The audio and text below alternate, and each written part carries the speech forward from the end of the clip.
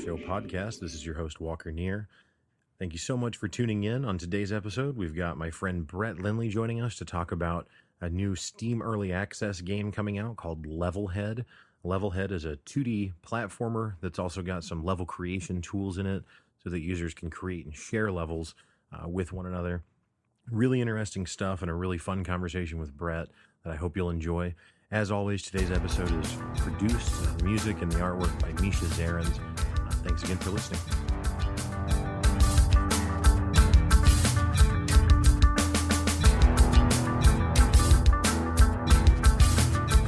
Ladies and gentlemen, welcome to the Walk Show podcast. This is your host, Walker Neer. Today we're going to be talking about a new video game coming out on Steam at Steam Early Access. It's called Levelhead. It's by the developer Butterscotch Shenanigans, which I talked about on a previous episode with Brett Lindley. They also made a game called Crashlands, but this newest title is Levelhead. And joining us today is Brett Lindley to talk about that game. Brett, thank you for joining. Hey, thank you for having me. Yeah, so Brett actually had the opportunity to be an alpha tester on this game. Is that right, Brett? Yep, that's correct. So he has already had a lot of hands-on time with it, and from what I understand, has been pretty involved in it. And Brett is actually going to be streaming Levelhead on Twitch following its release, which is sometime here in April of 2019. So, you know, I know a little bit about it really just from, you know, off the record conversations with Brett. But Brett, why don't you kind of tell the audience what Levelhead's all about? Okay, thanks. So, yeah, as you said, Levelhead's being made by Butterscotch Shenanigans. They're a game dev group out of St. Louis, Missouri, and their previous game Crashlands was super amazing. I've been a big fan of them ever since, and Levelhead has been their creation that I've been following very closely. They've got a podcast and a Discord server, and I've been following their development with that, you know, really intently. But Levelhead is they call it a platformer maker. So it's at its core, it's a platformer. It's a two-dimensional side-scrolling platformer. But they're also throwing in the maker elements and getting the community involvement. So essentially, it's like a Mario Maker, just with more of the things that they can do and more of the elements that they can add.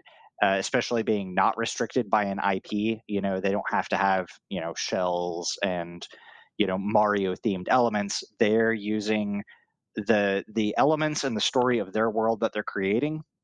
So Levelhead exists in the same universe as Crashlands does, and you take part as an employee of the Bureau of Shipping.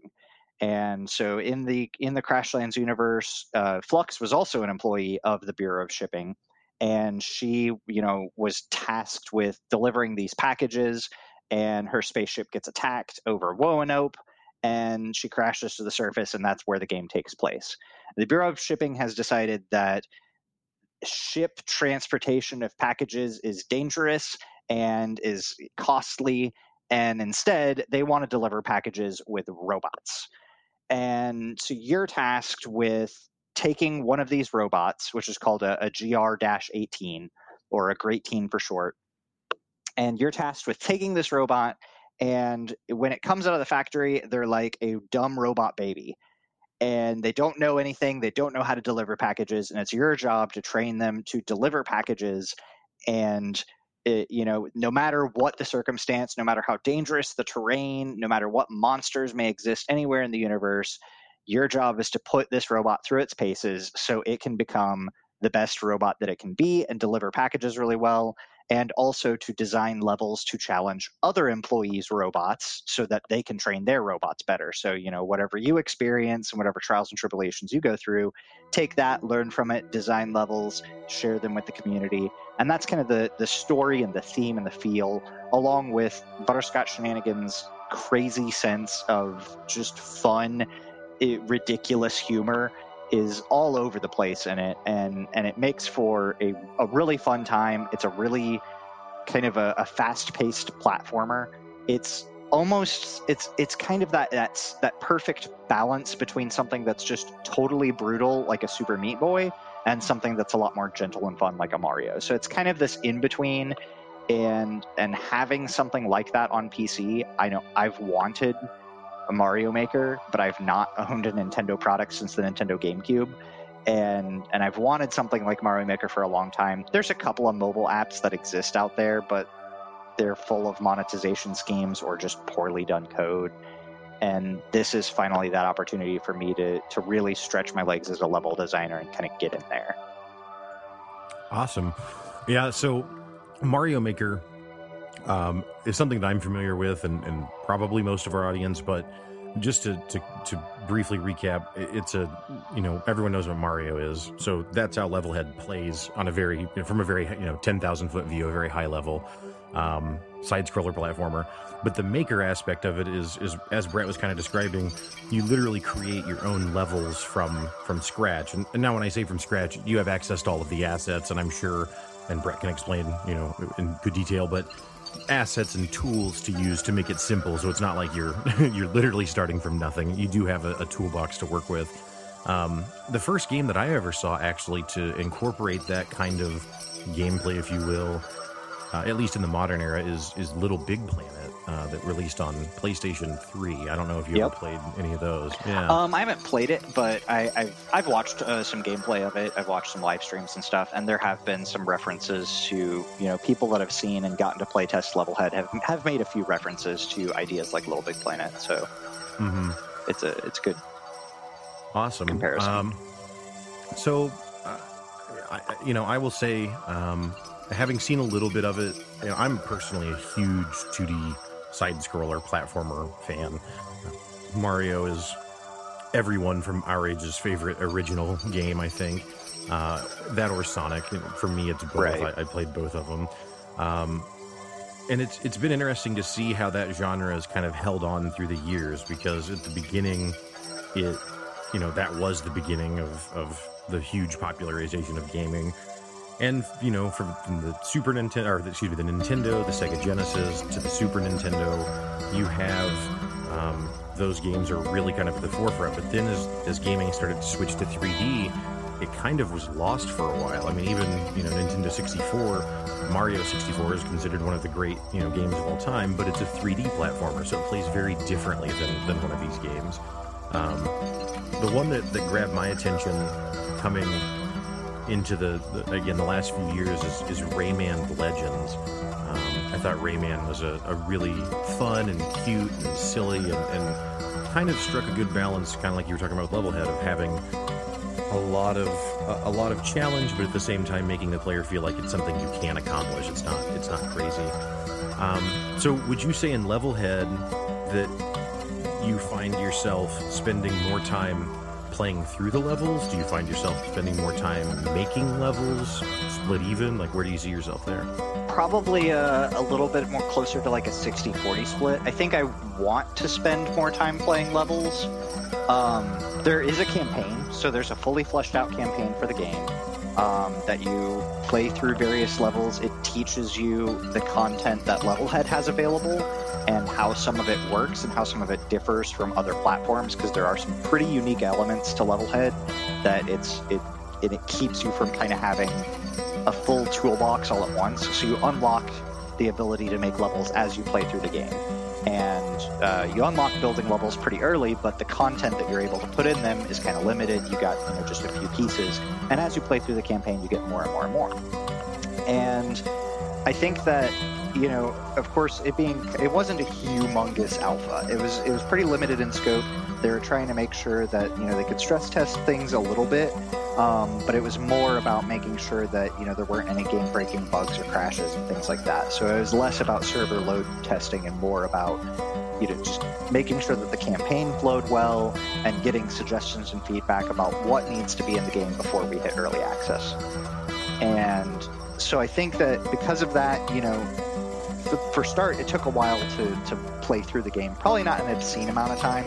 I would say maybe, I'm not even sure, probably maybe about 10 to 20 hours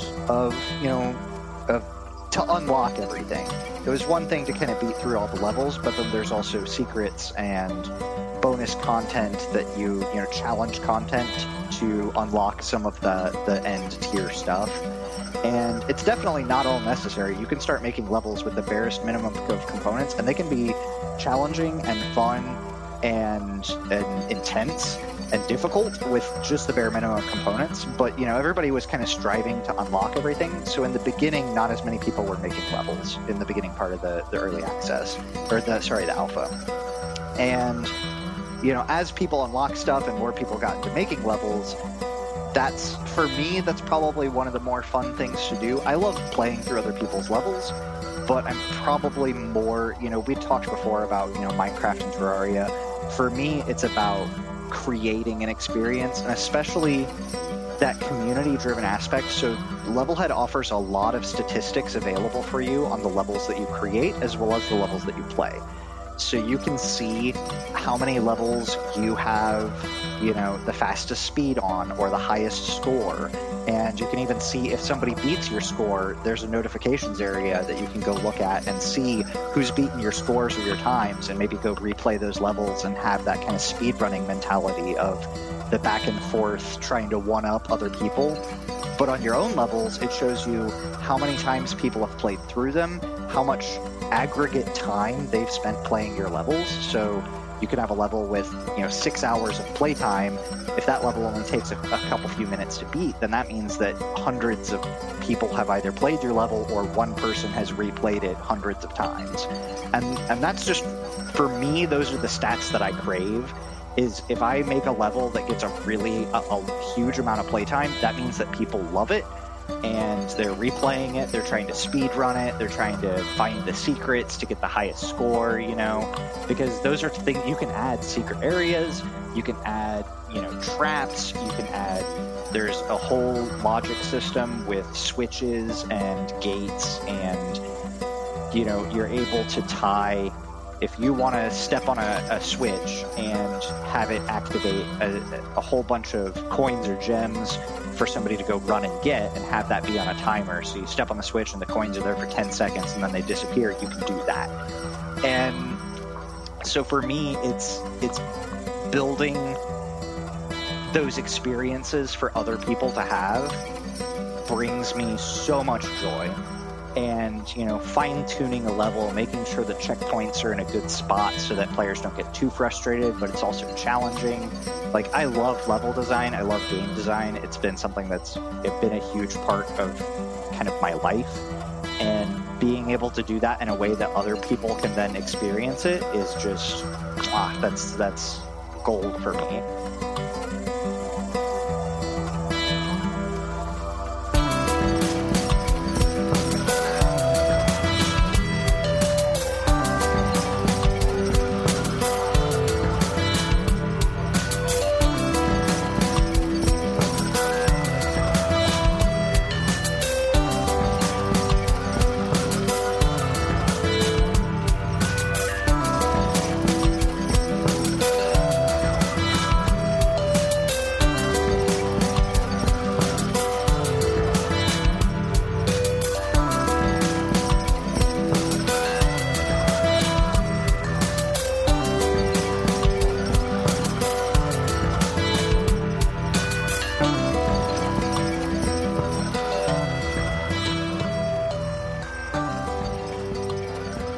Yeah, a long time ago, I remember you and I had shared an article about, with one another, I mean, but I don't remember who wrote it. I don't know if it was in Kotaku or if it was just a blog somewhere or what, but it was all about the brilliance of the design of the very first level in the NES Mario Brothers.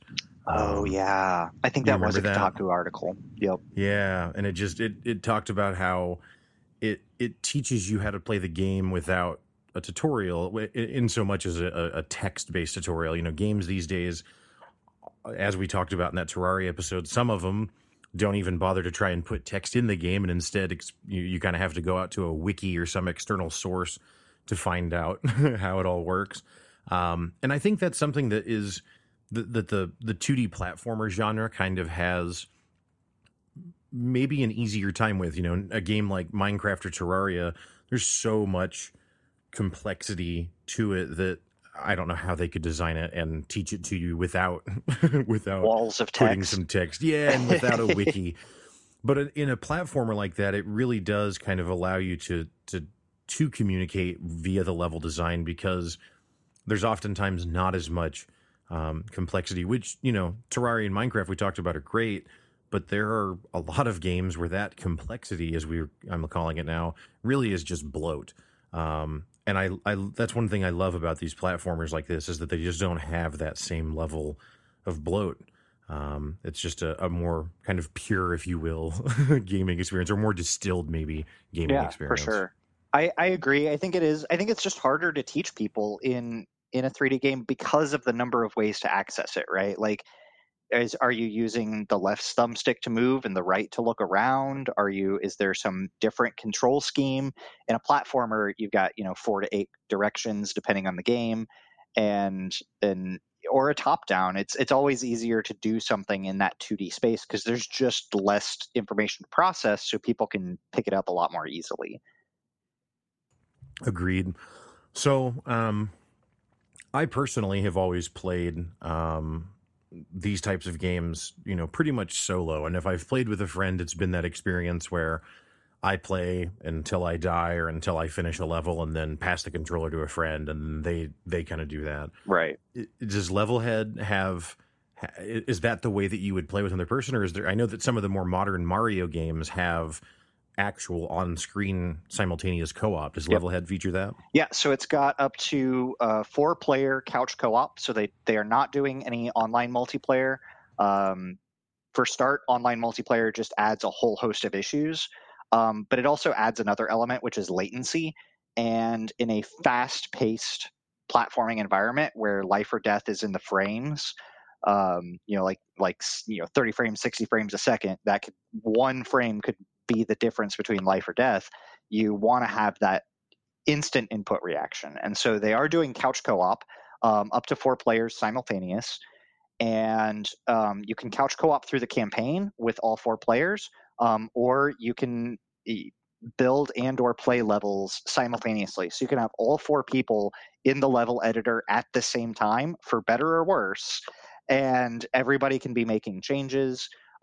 They just have to share the same screen. So if you want to pan around, you have to agree on something. So for those that have played Overcooked, agreeing on something, getting 4 people to agree on how to do something can be part of the fun of and the experience of playing through it. But 4-player, if you build a level that requires 4 people to beat it, then it'll be published as requiring 4 people to beat it. But if you if you publish a level that only requires 1 person to beat it, 4 people can still try to play it. So Gotcha. that can break some levels. One of the biggest mechanics of Levelhead that kind of distinguishes it from a lot of other platformers is that you're not alone. Even in single player, you're not alone. You have the package. The package is kind of a friendly AI autonomous companion cube sort of thing. On its own, it doesn't do anything, but be really heavy and fall, with gravity. But with GR18, he's got kind of this grappling hook. And the grappling hook can shoot out and grab objects or manipulate certain objects, pick them up so he can carry them, and run and jump with them. And the package specifically is the goal, of course, is to find the package, collect it, and then bring it to the end goal. And that's how you complete a mission. But with the package, you can do so many other things. So you can grab the package and say there's a big spike pit between you and the goal, and it's too big for you to jump over. Well, you can grab the package, jump halfway over the pit, throw it straight down under you, and then land on it. And now you've got a safe spot to land on, but you've still got to get that package to the goal. So, if you just jump to the goal without the package, you don't win. You have to go get it. So what you can do is jump off the package, and in midair, you can shoot your grappling hook underneath you, grab the package, and then complete your jump the rest of the way. And now you've got the package to the goal. And that's kind of the most basic maneuver. It's actually deemed in the game a package jump, and it's one of the things that can make, like I was talking about earlier, the most simplest design elements into a fully complete and complex level. One of the levels that Seth, one of the game designers, had made. He challenged himself with, can I make a fun level with just one level element, just one thing? And so he made a level in which everything in the level is spikes. The entire level is just full of spikes in different places and pits that you can fall into and die. And you start the level standing on top of the package.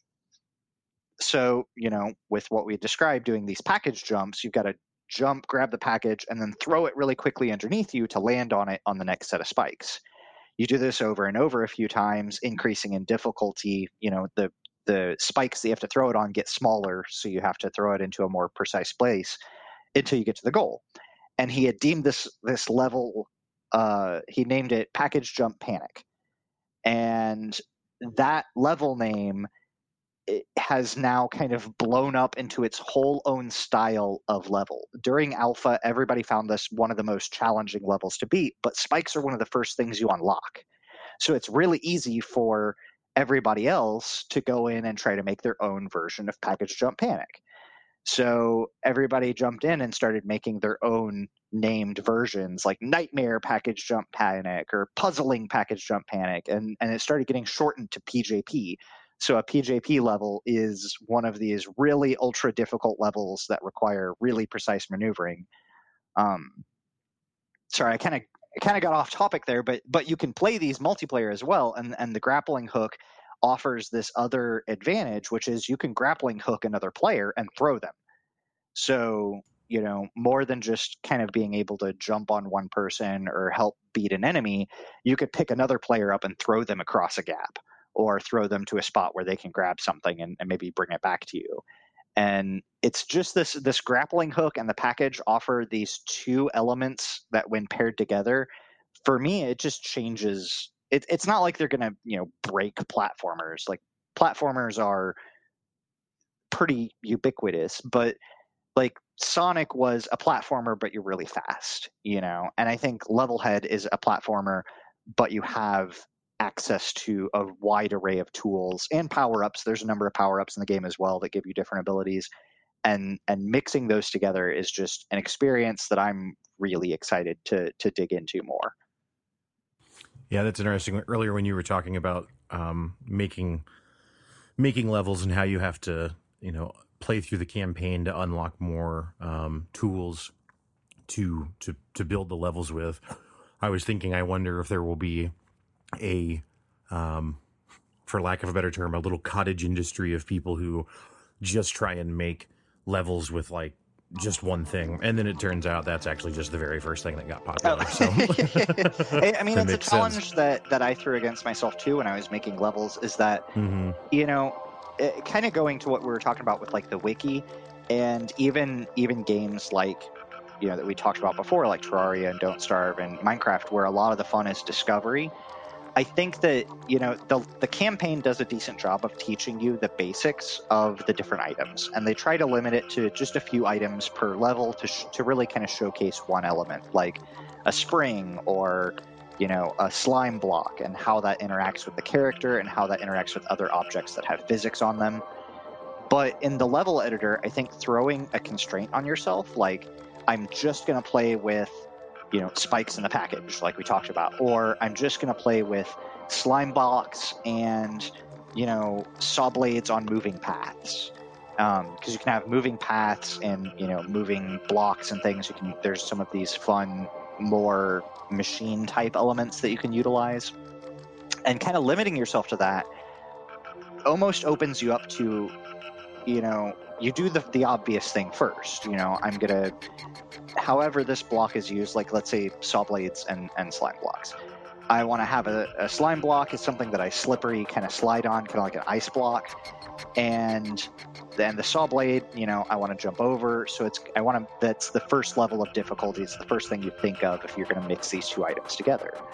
But then it also challenges you to go, okay, well, if that's the level, if it's one jump and you run and you slide on a slime block and you jump over a saw blade, then that's easy, right? And that's too fast. It's too quick of a level. It's not very satisfying.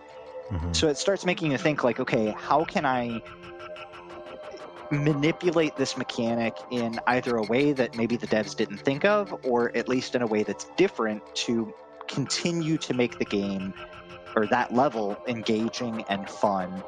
And so you start experimenting with a few things. Maybe you add one more element, which is you put the camera on a path, and this creates an auto scroller.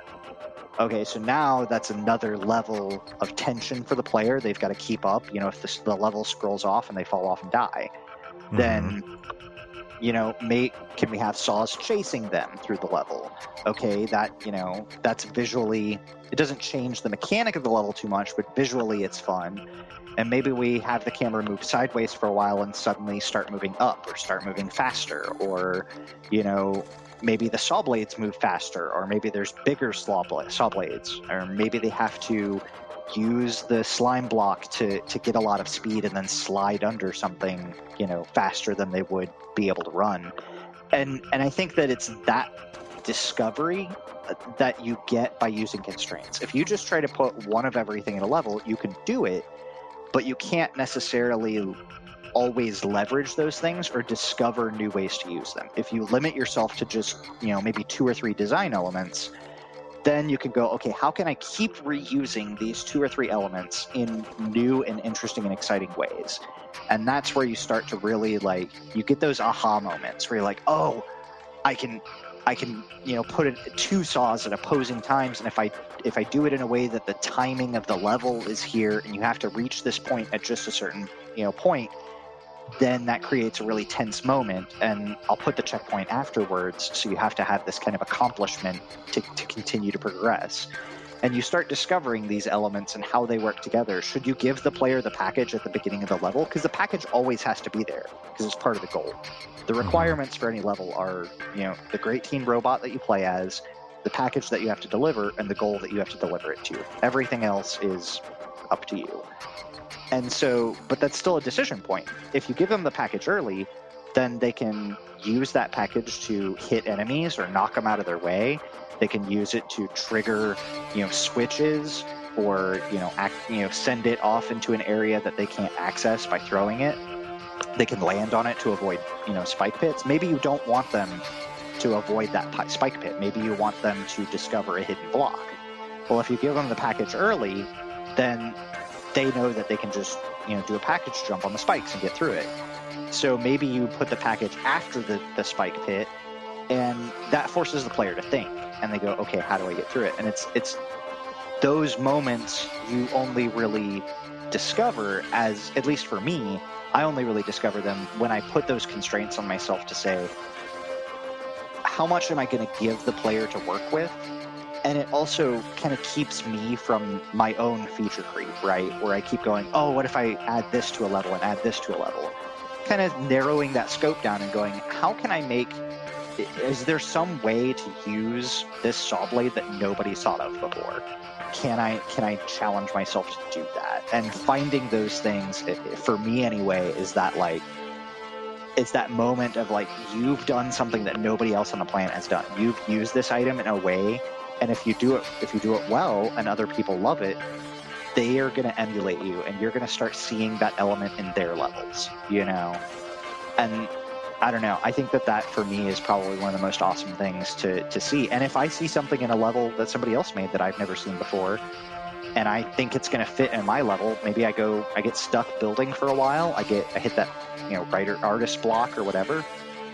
I'll go play some levels, and I play a level, and somebody says, a saw blade with maybe a certain set of switches or something, and I'm not using switches in my level, but if I added them, maybe I can replicate this mechanic that they're using. And so maybe I'll lift that constraint off of me and say, okay, saw blades and switches and slime blocks. But if I do that, I can add their element to mine and kind of mix and match and create, discover. And it's that discovery that I think some of that you can't contain in a wiki. Some of that is just people figure it out, and it kind of distributes, socially.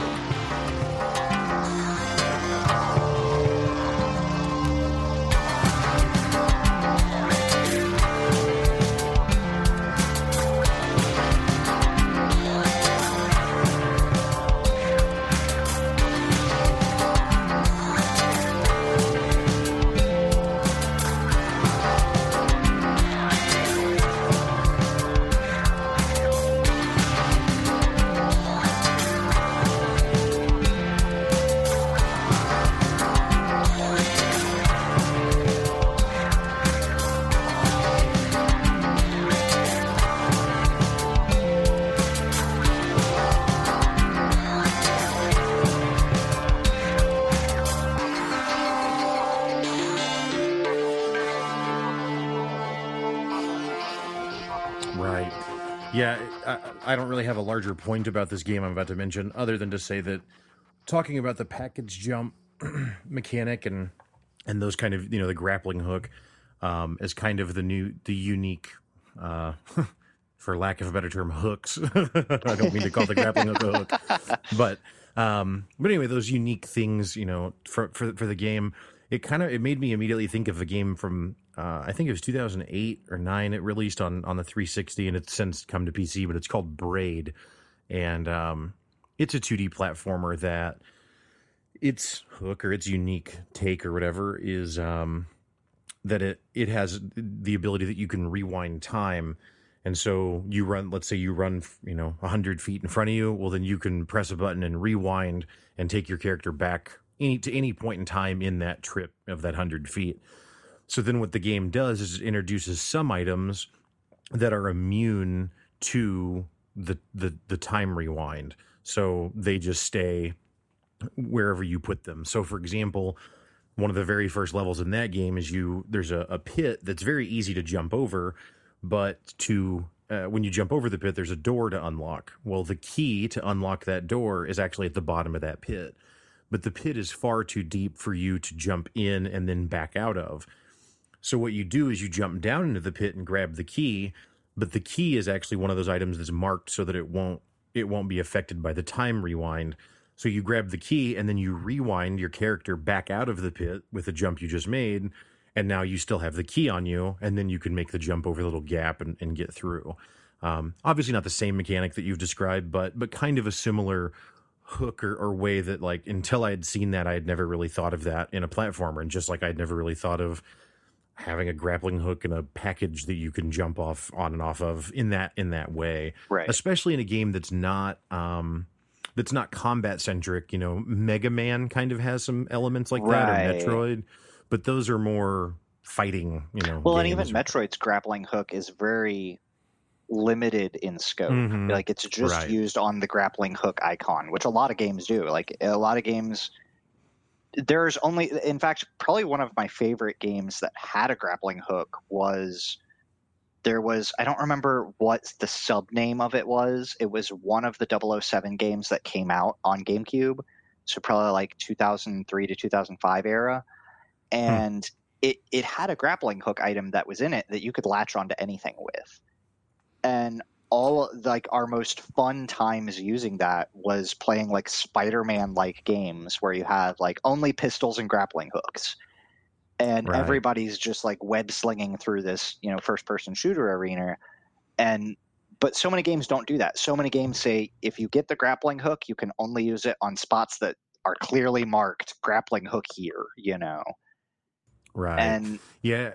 no, go ahead. Sorry. I was just going to say, having that available to be used for other objects in the world is just, I think it's really a fun mechanic. Mm-hmm. Yeah. Yeah, it makes me Bionic Commando kind of comes to mind. They did a Bionic Commando like Rearmed or something. That was like a remaster that they did. Oh yeah, that was their 8 years big ago. Yeah, and that was a grappling hook anything, wasn't it? It was, but again, I would say the biggest difference is that it's also a game about fighting. About you have a gun and you're shooting bad guys. Contra or Metroid or Mega Man or whatever style you want. And I don't know how you would classify those games differently, because I mean they're all called 2D platformers, I think, but it's not. I mean, I guess to some extent Metroidvania has kind of become the name for for those type of games that involve fighting and exploration. Another one that kind of comes to mind is Guacamelee. Oh yeah, that was good. It's a really good platformer, and it's interesting because it's combat, but it's all melee combat because you play a luchador and a Mexican wrestler with the mask or whatever.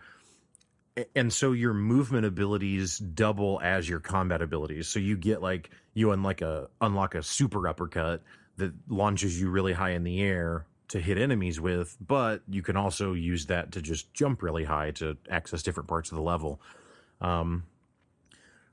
Anyway, just Levelhead is just you explaining it, just making me think of all these other titles. And to be clear, all of the ones I've mentioned, outside of Bionic Commando, I haven't actually played that much. But like Braid and obviously the Metroids and the Mega Mans and all of these other things we've mentioned, Guacamelee, are are masterpiece level games. So the fact that Levelhead is evoking those thoughts, just hearing about it, I don't know, makes it sound pretty compelling to me. I'm definitely excited to check it out. Once it drops here within sometime this month. Something that I think is really interesting, and we've talked about this at great length, and I don't know that there's really a consensus answer, because I don't know that anyone knows what it is. But that is the kind of the question of what makes a good game, and what makes a good gaming experience. And I think that one of those things is, how often do you make interesting choices? And then another one of which is what you're talking about, with all these different ways you could really look to either create levels or approach how to solve the problems presented in levels. Right. And then the other thing is really, a little bit of the other angle of that would be some sort of mechanical skill. And so, whether that be executing a timely jump or avoiding the spike trap at the end of the slime block or whatever, Right. I think those are probably two of the most fundamental elements, is good feeling mechanics. And when I say mechanics, again, I mean, like, how does it feel to run and jump? Does your character stop where you thought it would? Right. How floaty is it when you jump? And the truth is like, Super Meat Boy is super floaty, and Super Meat Boy, as far as the jumps go, Right. but it's also one of the most precise games, ever. So it doesn't mean that I don't know that there's necessarily a right way, as long as it's just done well and it's consistent. No, and that's something that the Butterscotch crew talk about at length on a couple of their podcast episodes, and how it's a lot of people that get into like game creation, one of the first things that a lot of people make is some kind of 2D game, and 2D platformers is something that everybody's got a lot of experience with, and is, something that they want to recreate. And on the surface level, it's very easy to recreate a 2D platforming game. There's tons of tutorials and engines that can get you a very simple kind of Mario-esque first level within a few hours of learning to code, right? But they said that the difficult part is making it feel right and feel good, because one thing that so many people are kind of confirmation biased with is how good they are at platformers. Right. And they say that a lot of times when somebody says this player controls really well, like Mario's got really tight controls, part of that is that it's very responsive to your inputs. There's not any input lag or anything. But the other part of it is that there's a lot more forgiveness coded into how that character interacts with the world than you think. That there's buffering of, if you pressed the button a tenth of a second too late and you were supposed to die there, if you write it the way it's, the way everybody thinks it's supposed to be, and you die there because you missed this jump by a tenth of a second, almost everyone will say, I hit the button, I shouldn't have died. That's bullshit. And so they spent an extensive amount of time figuring out how much that's where the tightness is how much leniency do you give the player. If you give the player too much leniency, then if it's a half a second or a full second after they were supposed to have jumped and they hit the jump button, then it feels gross, right? It feels like there's lag. But if you don't give them any leniency, then people are going to rage that, no, I hit the button, this is bullshit, I'm not playing your game, it's terribly, the controls are terrible. And they talk a lot about, the first 100 lines of code are making the platformer, the next 60,000 are making it good. Yeah, that's interesting. Yeah, I definitely think that makes a ton of sense. Because ultimately, like, it's not fun if the only way to succeed is if you jump when you're on this exact pixel. Right. And if your character's on any other pixel, then you'll die. Well, no one's going to spend any time playing that. Do you remember the game that launched, I don't know, on iPhone probably 6 years ago, I'm guessing? It was called Flappy Bird. Yep. Do you remember that? I never played any Flappy Bird, but no. God, I did actually make a Flappy Bird clone for a game jam. So nice. Yeah, I nice. first. So Flappy Bird is the antithesis of what we're talking about, where it's almost exactly what Brett just described. It's the antithesis of what I think Levelhead probably is, and what some of these other excellent games from the past that we've talked about. Flappy Bird was pretty much someone taking their first stab at making a platformer, and it's not exactly a platformer, but basically. But anyway, it does check all the boxes, right? You guide a character through different obstacles and have to do different inputs to make sure that they make it to the other side of the screen or whatever.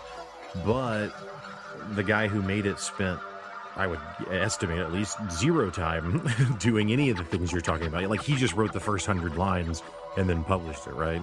Right. And it's just, I don't know, just... But again, he also, like, he was a winner there, though. Like, that's one of those times where 100 lines of code and he became famous. So.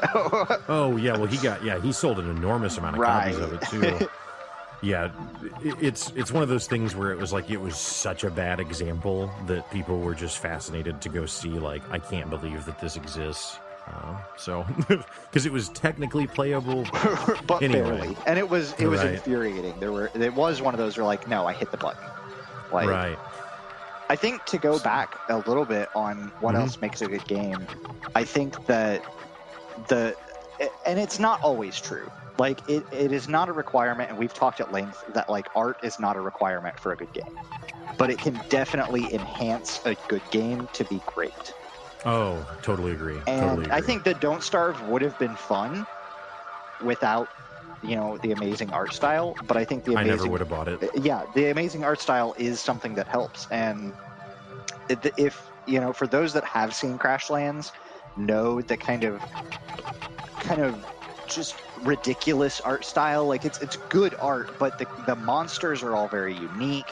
There's lots of plays on words and just strange combinations of creatures, and this a very iconic kind of vector art style that Butterscotch Shenanigans uses, and it's pushed. They're cranking it up to 11 in my mind for Levelhead. The art is just phenomenal, and everything is very crisp. It's very bright and colorful, which is something that, for me, like, seeing so much color in a game and have it not be this kind of, like, sepia tones of, an apocalyptic wasteland or anything. Just, it's got a full spectrum of color to it, and it's really, really enriching. Even in, like, Mario has quite a bit of color to it, and it is a very bright game, but it's still also kind of constrained by, like, you've got green, blue, and red turtles, for Koopas, and that's it. And not having those constraints and being able to use whatever palettes they want for their creatures. Thwomps have to be gray in Mario.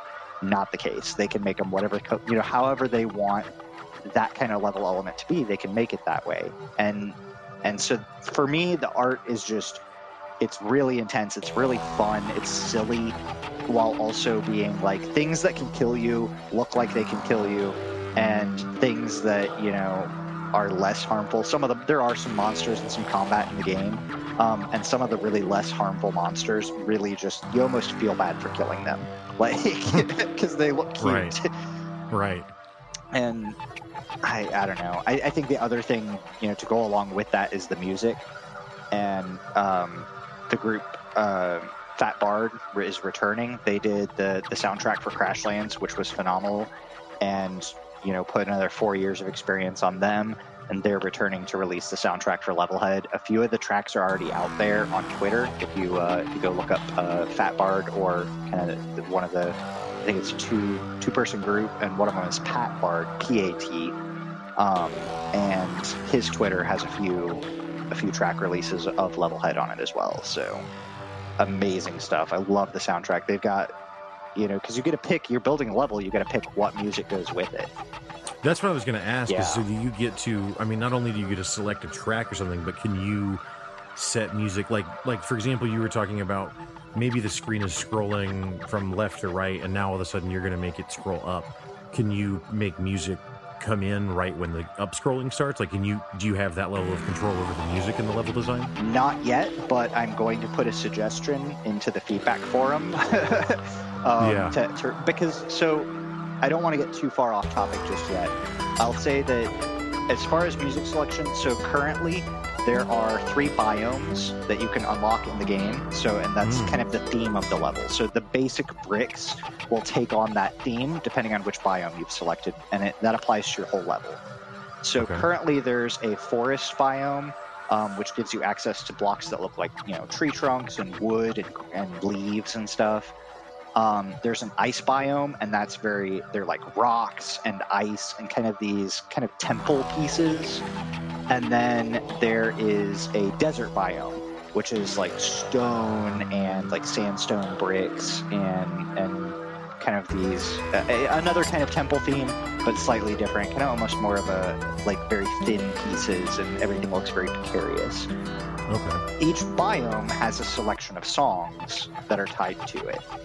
So it applies not just the visual theme, but it also selects your musical theme. And each of the biomes has at least 1 or 2 tracks that are really energetic, and a couple of tracks that are more kind of ambient or lo-fi sort of feeling. So if you make a puzzle level, you're not stuck with like boss battle music, And likewise, if you make a boss battle in the tundra or in the ice biome, you're not stuck with, ambient noises. There's an intense track and kind of a curious track and a fun track for all of the different biomes.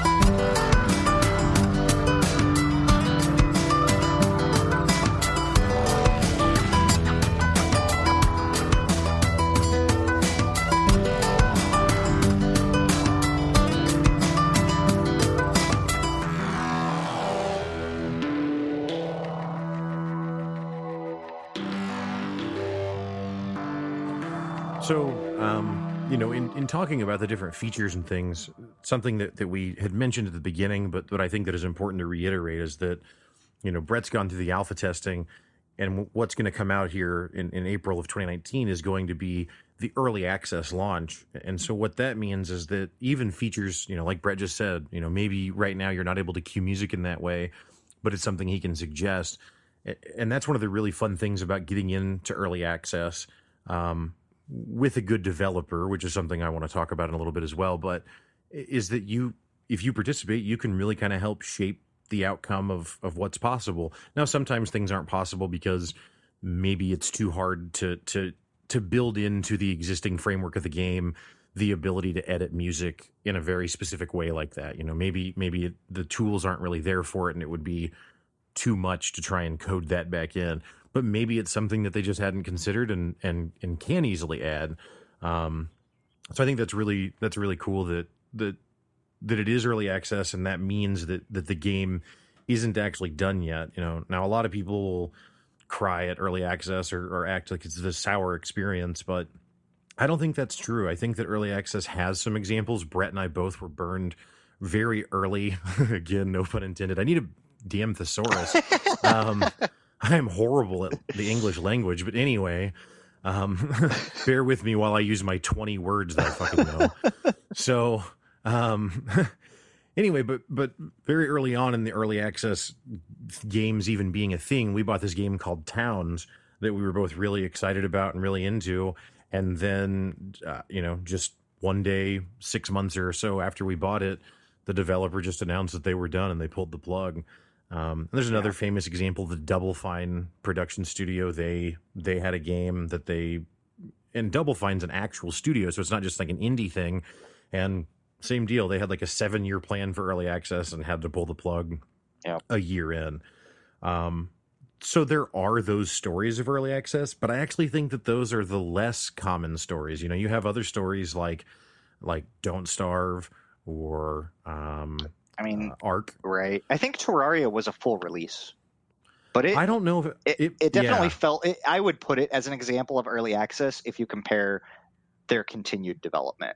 Okay, so time out real quick. I'm sorry to segue into Terraria very briefly, because that's not the topic of the episode. Right, so fine. we still love you, Butterscotch, and we still love you, Levelhead. However, I have to say that I read a release yesterday that Terraria has an entire year of content releases planned for Terraria this year. Still? I know. Like every time know. there's an update, it's almost like this could be the last one. Thanks, guys. It was a great run. Yeah. And here's 1,000 items that we're going to add to the game, and then we're going to call it good. And then there's been like 6 of those. right. And honestly, as a gamer, I mean, Terraria full price is $10. Right. So it's a value anyway. Like 4 of these cycles ago, I was like, they could never add anything again, and it's already the most, incredible thing. Or they could charge me going. They could charge me $10 for each DLC, and I'd pay it. Something. I mean, it's wild. Anyway, again, I don't mean to No. go I think off it's on a good point, and I tangent. think that there's a difference in. There's the early access that's a cash grab that you can tell like this game is not done. Like there are some early access games that I'm glad I waited on. Yep. Astroneer is one of them. I loved it as a full release game.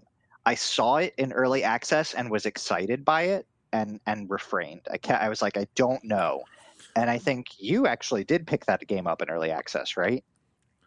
I did, and I had an experience with it where it's a cute game, but it was so unpolished still, and there was so little to actually do that it kind of soured me on it. Right. And not that I think it's like terrible or something. No, but it's just you kind of you either play through everything it has to offer very quickly, or you don't get to see the full vision. Well, and so I think that this is actually a good thing to talk about and I kind of already have talked around it, but another game that Brett and I bought a long time ago, in early access is Starbound. Yep. Starbound is kind of like Terraria in space, is the very easiest way to describe right. it. It's more than that, but whatever. Starbound, to be clear, now is a very popular game that I think is considered to be a very good game. So I don't mean to knock it at all or say that it's not worth a play, because I actually think it probably is. No, I definitely loved it. I played through the full release campaign, even if you don't get into any of the other stuff. Just the campaign is a really fun story, and I liked it.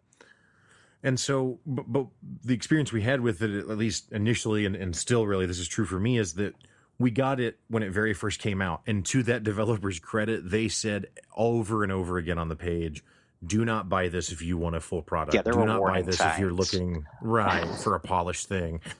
This is the alpha of it, and we're just getting started. And I was like, nah, I want it. Let's play it. And then, didn't really like it because it was very, very early. I think that having been through that, sorry, I was just going to ask you real quick to compare. Having been through that, since you played Starbound in that way, how would you compare where Levelhead is as it enters early access? So in the limited launch period that I have had, access to it, I played it nonstop for that entire access period. One of my Twitch streams hit 10 hours in like a single playthrough with like just a couple of bathroom breaks. And I probably continued playing after I quit streaming. And it's already getting to the point where it's going to very quickly surpass every other game in Steam that I have and hit top 10 probably within the first week of it being released, as far as number of hours played. As far as quality of game, it's already well within the top 10. It's easily one of my favorite games. There is definitely enough content in the game to satisfy the most seasoned level builders, and there's a lot of things that people that have wanted for and wished for other level making games to have, it has. There's going to be some content. It's not Mario Maker straight up. So if you want to say, well, Mario Maker has this, well, it's not Mario Maker, but it definitely has. It has things that Mario Maker doesn't have in spades and droves. And I feel like there's 18 months of development in this game already, and Butterscotch Shenanigans is a very agile studio. They do very rapid development and very iterative development, so they don't set out with a design plan and then try to follow it to a T. They set out with a concept and try to have the game, talk to them, so to speak, and then try to understand its language and try to code to that. And I feel like it could have easily released 6 months ago and been just as much fun. So there's that much more polish that's on it. In fact, there's kind of a running joke of the alpha was, the devs said, hey, try to break this game. Do your best to actually break it. Have fun with it, but we want bugs, we want feedback, we want suggestions, we want to know what breaks it. And the concerted effort of a not insignificant chunk of people was only able to get one, game dump crash, full exit crash dump of the game to occur. Wow, that's pretty good. Right, and there was only, you had talked about, with the music adding, where, sometimes the thing that you think as a player is really easy to add to the game is really hard because of the way it's coded. Sure. And sometimes something that you think is just going to be impossible to fix gets done lightning fast. And an example of that in the alpha we had is one of the players went in and built a level that was just springs. And springs are affected by physics, and they affect each other. So when the game loads and gravity sets in, every spring tried to bounce off of every other spring simultaneously. And I don't even, it's probably a 60 by 40 grid of just full of, and so we're talking hundreds and hundreds of springs, all simultaneously bouncing, and it didn't crash the game, but it definitely got it down to that sub 1 frame per second sort of play, right? So we reported it as a bug and oh, hey, we broke the game. It didn't crash, but it definitely slowed to a crawl. And the devs were like, oh, I know what's causing that. And probably within a couple of hours, a hotfix came out and was like, okay, hotfix is up, guys. And it fixed that issue. And while that level still isn't, 60 frame super smooth, it definitely is probably easily 40 frames. It doesn't really lag anymore, it just works. Right. And to that note, if you get into early access, there are buttons asking for feedback all over this thing, not just bugs but also suggestions. And Butterscotch Shenanigans has been a company that has, over its history, really listened to its fans. They released a pretty significant patch for Crashlands not too long ago that added several more game modes to the game and completely reworked the equipment system, from the ground up. It plays almost, as far as the types of equipment you can get, you can kind of become a class specialist now. And it's something that the community had asked for and a lot of people wanted. It got put into the game, several years past launch. And Levelhead, they're asking for that. There are things that, myself and several other people in the alpha test asked for. Hey, we think that switches should be able to activate this other item too. This switch doesn't activate this item. We think that should be part of the game. And if you make a good case for it and explain why, and other people agree with you, the devs aren't against. Okay, if that's what the community wants, we're going to do it, and put that. They implemented that during alpha. Those items are now affected by switches, and several other people just took off with it. Yes, now I can build the level that I want. And I encourage you, if you've been burned by other early accesses before, and you're even remotely interested in a level making type game, that if you get in it during early access, you get a chance to have your voice be heard with a company that will listen to you and will, they're not going to put everything you want in there. Like you said, sometimes it may not be possible. Sometimes it's just a low priority, but they'll listen and they'll either give you a reason why that's not something they can do. Hey, this isn't something that, if you come asking for online multiplayer within the first 6 months, you're going to get shot down no matter what. Guaranteed. And probably past that.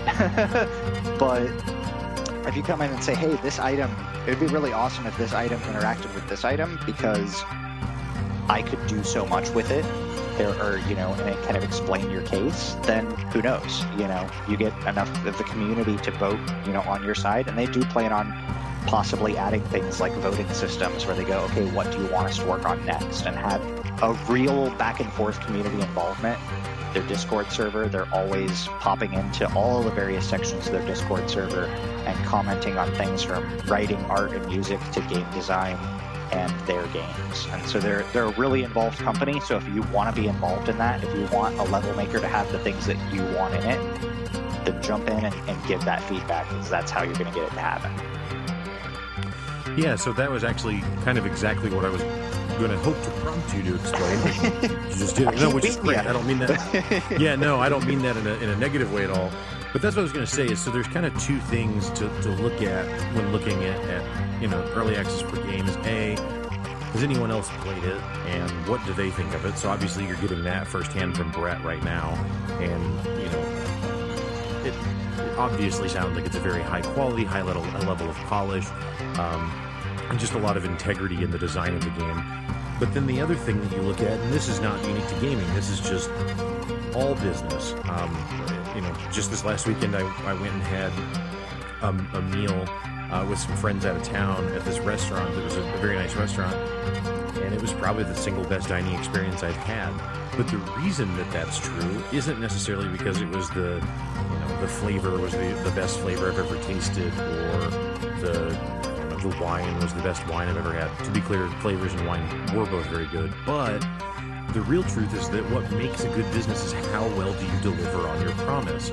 And Butterscotch Shenanigans, the company that makes this, Levelhead, I think is a company that has demonstrated a track record over the time that they've been around of being a company that delivers on its promises. So not only do you have a quality game already in its current state that's only going to continue to get better as we move forward, but you've also got a company who just has this track record of kind of doing the right thing and again, delivering on the promise that they've made.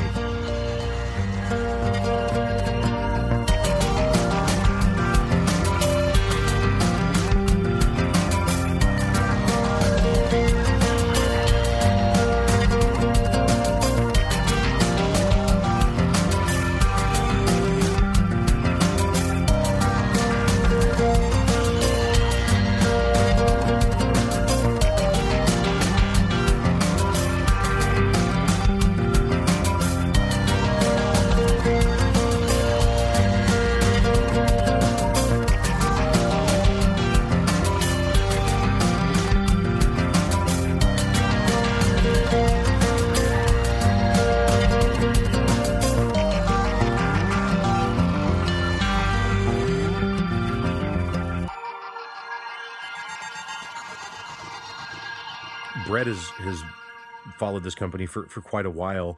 Do you care to elaborate on any of the interactions that you've had with him, Brett, outside of Levelhead? Yeah, for sure. So I've had a few.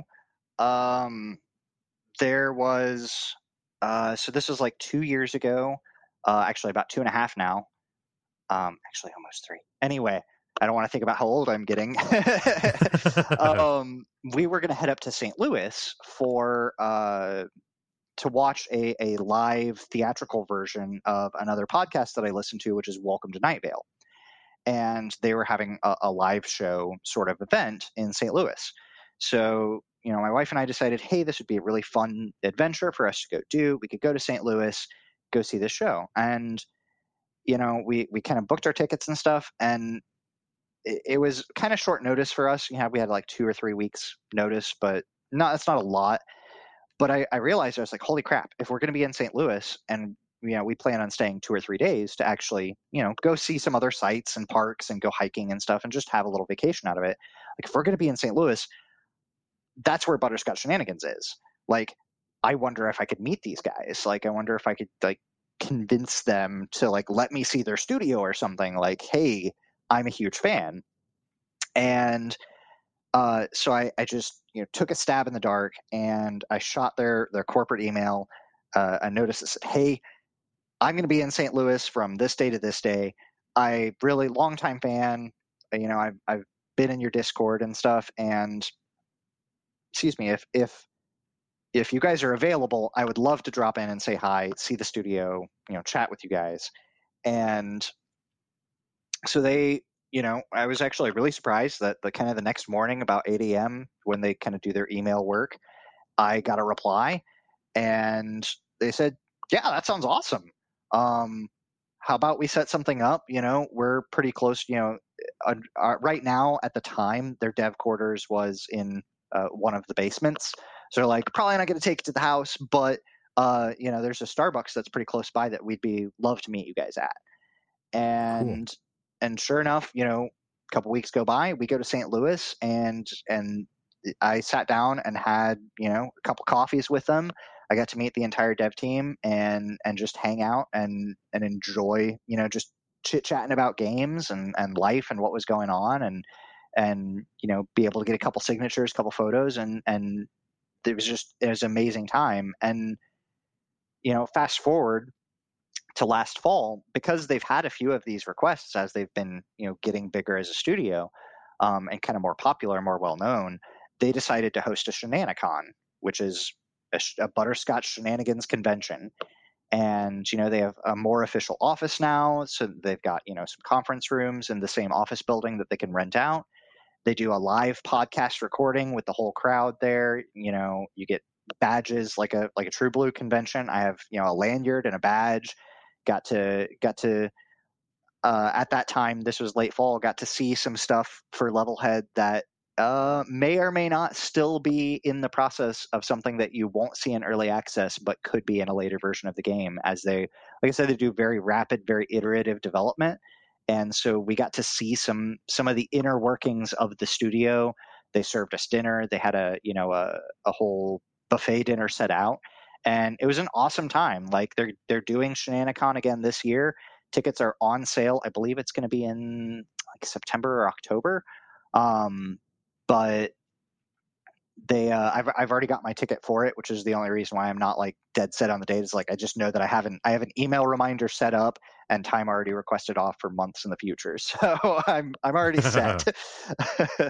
But yeah, I know that they're going to do a live broadcast or a live podcast recording again with a real studio audience. I don't know what else they have in store, but I'm excited for it. And every interaction that I've had with them, they're like the friendliest, coolest. They're three brothers are the main devs, and they treat everybody like family. Like they're such incredible people, and it's so. I mean, I was kind of starstruck, and it's just like they're you approach them like real people. They talk to you like real people. They communicate with their community like real people. You don't feel like you're talking to a CEO and they're looking down on you or whatever. Like I'm a developer, I know better than you. Like, sometimes you got to play that card. Like I'm the dev of this game. If you don't like it, that's it. But they don't really do that in that sense. Like even if they do shoot an idea down, they explain why. Like why is this not going to work, or what are the unintended consequences that you as somebody submitting your idea didn't think about. Like, oh, if we do implement this into our game, it ruins half of the other game, so we're probably not going to do that. Mm-hmm. But they explain it in a way that like, here's why that's not going to work. Instead of ignoring you or just shutting you down or saying no, they go, oh, well, one thing you may not have thought of when you submitted this is that it's going to impact these other things. And so if you can come up with a way to do it that isn't going to impact that, then you let us know. But otherwise, this is probably a no for now. And I don't know, every experience that I've had with them has just been friendly and fun and hilarious. Like their games are a direct reflection of who they are. They're fun, bright, they're colorful, they're hilarious, and they're down to earth. They know when to tell a story and when to have a serious moment and when to just do something completely off the wall. And it's really fun to see. Well, that's awesome. Well, I know I am definitely looking forward to it, and I'm looking forward to it as someone who honestly has never really tried to design levels and never really, gotten into that side of it. But the thing is that even if you're not someone who wants to make levels, the benefit of a game like this is that you have infinite content because you're not just waiting on the developer to release something, because you have the whole community, just like Brett's been describing, throughout the show, also creating and adding new experiences. And I think that in a game like this, kind of harkening back to the beginning of our conversation when I was talking about how 2D platformers have this kind of beautiful simplicity to them because there's just not as many mechanics to account for. I think that you see really good ideas come out of this type of game in that makerspace as compared to something like Portal 2, which Portal 2, one of my all-time favorite games, but Portal 2 has this community feature, but most of the community-generated levels just aren't very good. And I think it's because Portal is so complicated in what you could do that it's kind of like you really have to be a really, really good level designer to kind of get anything out of it. And it's all a three-dimensional space and all these things. Whereas something like Levelhead, I think even someone who's more novice or more amateur in level design can still be comfortable and be confident that they can make something that can be enjoyable. Right. And as a gamer, you can be confident that you're going to find user created stuff that's actually worth a damn, as opposed to, scouring for the one thing that's actually fun to play. Right. And one of the things that Butterscotch Shenanigans has done to help try to facilitate that I haven't browsed the community content of Portal 2, but I can imagine puzzles are just really hard to make. Like, it's hard to make a puzzle that accounts for all of the solutions that players come up with on their own and don't do your intended solution. You have to block them from that, But more so, there's a lot of filtering options. So to begin with, when you build a level and you publish it, it goes to what's called the marketing department. And this is a spot where just every level that's submitted goes there. And if you play other people's levels in the marketing department, you earn what's called exposure bucks, because they can only pay you in exposure. But what those exposure bucks do is you can apply them to any level, including your own, to raise them up the rankings. And levels will be listed by highest amount of exposure bucks first. So if you play a level in the marketing department that you really like, you can give it your exposure bucks. Or if you want to make sure that your level gets seen, you can put your exposure bucks in it. And that'll raise it up the rankings to the top of the list. Now, a level to leave the marketing department, it needs to get a certain number of unique players and a certain number of plays generated, right? And once it gets those, or if it is never beaten, it'll be assigned a difficulty ranking based on how long it took to beat and how many times people died or restarted during the level. Like, how difficult was it? What's the clear rate, basically. It gets a 1 through 5 ranking, and from there it's placed into what's called the tower. So the tower, you can search through, I want to only see 5-star ultimate difficulty levels that nobody gets, that's very difficult to beat, all the way down to 1-star levels, which are like, there's probably not a lot of monsters or things that can kill you. Maybe it's just platforming, or like a don't move level where you stand still. Maybe it's just a fun contraption because there's a lot of kind of, like I said, switches and elements, that moving platforms and things that you can build.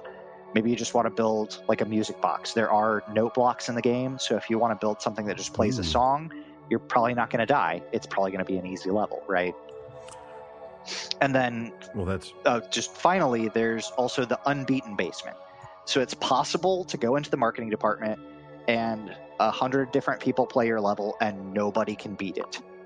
Then there's this kind of bottom category of this tower, this kind of hidden spot, which are the unbeaten levels. That means only the level creator has, because you have to beat your own level to publish it, but only the level creator has beaten it. So if you want the hardest, trickiest, weirdest, outside of the box thinking levels, that's where they're going to be, And on top of all of that, every level has a little card that you view as you scroll through them, that shows you, based on how many of each different element is in the level, it gives you a bar graph that shows what's in this level. So if it has a lot of switches and levers and locking doors, it's going to have a really high puzzle ranking. If it has a lot of monsters, it's going to have a high monster rating. If it has a lot of traps, or it's a troll level kind of thing, then it's going to have a lot of, trap bar graph, and you can see the bar graph for every level just as you're scrolling through. And so if you want a puzzle level, you can filter by, I want to see levels that have a high amount of puzzle ranking. You know, I want to see levels that have a high amount of traps, or a high amount of, you know, world building elements, or a high number of monsters. So you can tailor your experience based on what kind of levels you want to play. Yeah, that's really cool. Honestly, I mean, all of that sounds really, really neat as far as the filtering to be able to kind of sift through it and sort through it. But the fact that the player has, the maker, the creator has to beat their own level before they can publish it is awesome. That's such a simple rule and such a very easy thing to implement, and yet so powerful because it eliminates almost immediately the concept of anyone creating some bullshit impossible level where Right. there's just a pit that you're just going to fall in and that's it, and everyone slams their head thinking that it's beatable, but it's really not. I love those little simple innovations like that where someone just figures out how to curb some huge problem in a very non-intrusive way. Like, cool, you want to make it and you want other people to play it, you should be able to play it. Oh, you can't, GTFO. Well, as I've said, throughout the show, I'm definitely very excited about Levelhead. Definitely very excited to get my hands on it and play it, and also to watch Brett stream it. I've checked out some of Brett's streams whenever he was streaming it during the alpha, and I know that will continue to be a source of entertainment and good content. Brett is just as engaging in his stream as he is here, constantly talking about not only what he's, what's happening in the game, but also just kind of bigger picture kind of things and ideas that he's seeing. So I think everyone will be well rewarded for checking that stream out. What is your streamer name on Twitch? Is it Quantum Anomaly? So it is, but unfortunately the screen name of Quantum Anomaly I've actually had in most places since 10 years ago. But there are a few places where just the straight spelling got swiped before I really got involved in them. So I'm not really out to kind of purchase it, and it doesn't look like the user has even really touched it since they nabbed it, so I don't know if I could even get a hold of them. But my current twitch.tv /quantum_x_anomaly. There's cheeky underscores, got to get in there. But yeah, quantum_x_anomaly. That's my Twitch channel. Did you think about doing quantum_anomaly_69420? Because that was probably available. I could also do like XXX69 underscore and do it, get it bracketed on both and capital and lowercase and all that, Gotta get myself a nice AOL screen name in here, Hey, right, for sure. Well, did you have anything else that we haven't talked about with Levelhead that you wanted to share? There's so much I haven't talked about. Okay. I won't go into all of it, but there are tons of unique enemies that will surprise you in the way they act and the AIs that they have. There's guys that can teleport onto your face. There's robot sharks. There's power-ups galore that can, turn you into a wall-jumping, ceiling-climbing ninja, or a teleporting, a teleporting robot with laser horns. There's so much content in this game already, and it's a fraction of what they had, planned to have on their 1.0 launch. It is coming to Steam Early Access, but they do intend for when they do get to their 1.0 release, it'll come out on Switch as well. They just can't patch it as quickly. Nintendo has pretty strict requirements on patch testing. So I think all consoles do. Yeah, and so in Early Access in Steam, that gives them the ability to patch daily if they want to. And in Alpha, they were willing to do that and be very quick with their patches, very involved in development. And so they can do that iterative nature. Once they hit 1.0, they'll release on Switch. They're looking at possibly releasing on mobile as well. They have some proof of concept built for mobile with cloud syncing, so you can build a level on your phone or your tablet and come home and play it on your PC, or vice versa. And some of that stuff is being looked at. It has been kind of backburnered a little bit. And if you want more in-depth reasoning as to why and their thoughts on that, check out their podcast, Coffee with Butterscotch, available everywhere podcasts are. It's a fun time if you like seeing the inside of how a game is developed. They also do some comedy stuff, some life stuff, and just some, general games industry stuff. But it's a good podcast. So Awesome. Well, I really thank you for taking the time to join the show today and tell us all about Levelhead. And this has been a really fun conversation. Again, the developer is Butterscotch Shenanigans. The game is Levelhead. The release time frame is April of 2019. In the show notes, I will link to the Steam store page, because I believe there's a Steam store page that's just a coming soon page already. Yep.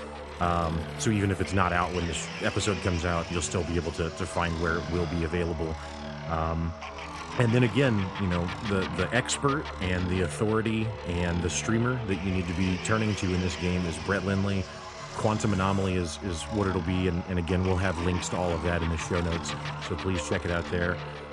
Brett, thanks again so much for joining us today. Thank you. It was great to have me and be able to really gush about this. I've been excited for so long.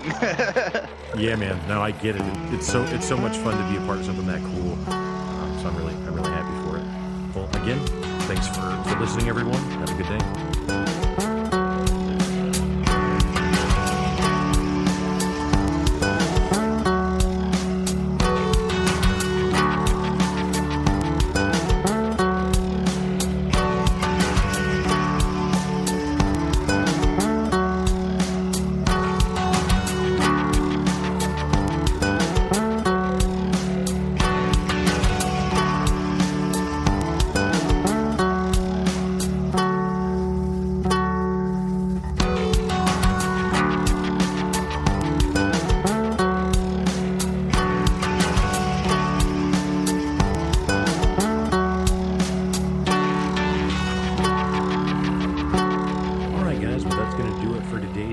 Thank you again so much for listening.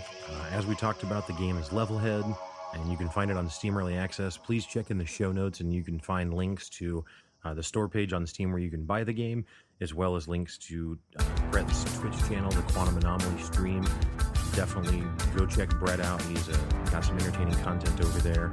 Levelhead's a game that's just as much fun as it is to watch as it is to play. So I think you'll definitely enjoy that. Thanks again for listening. Have a good one.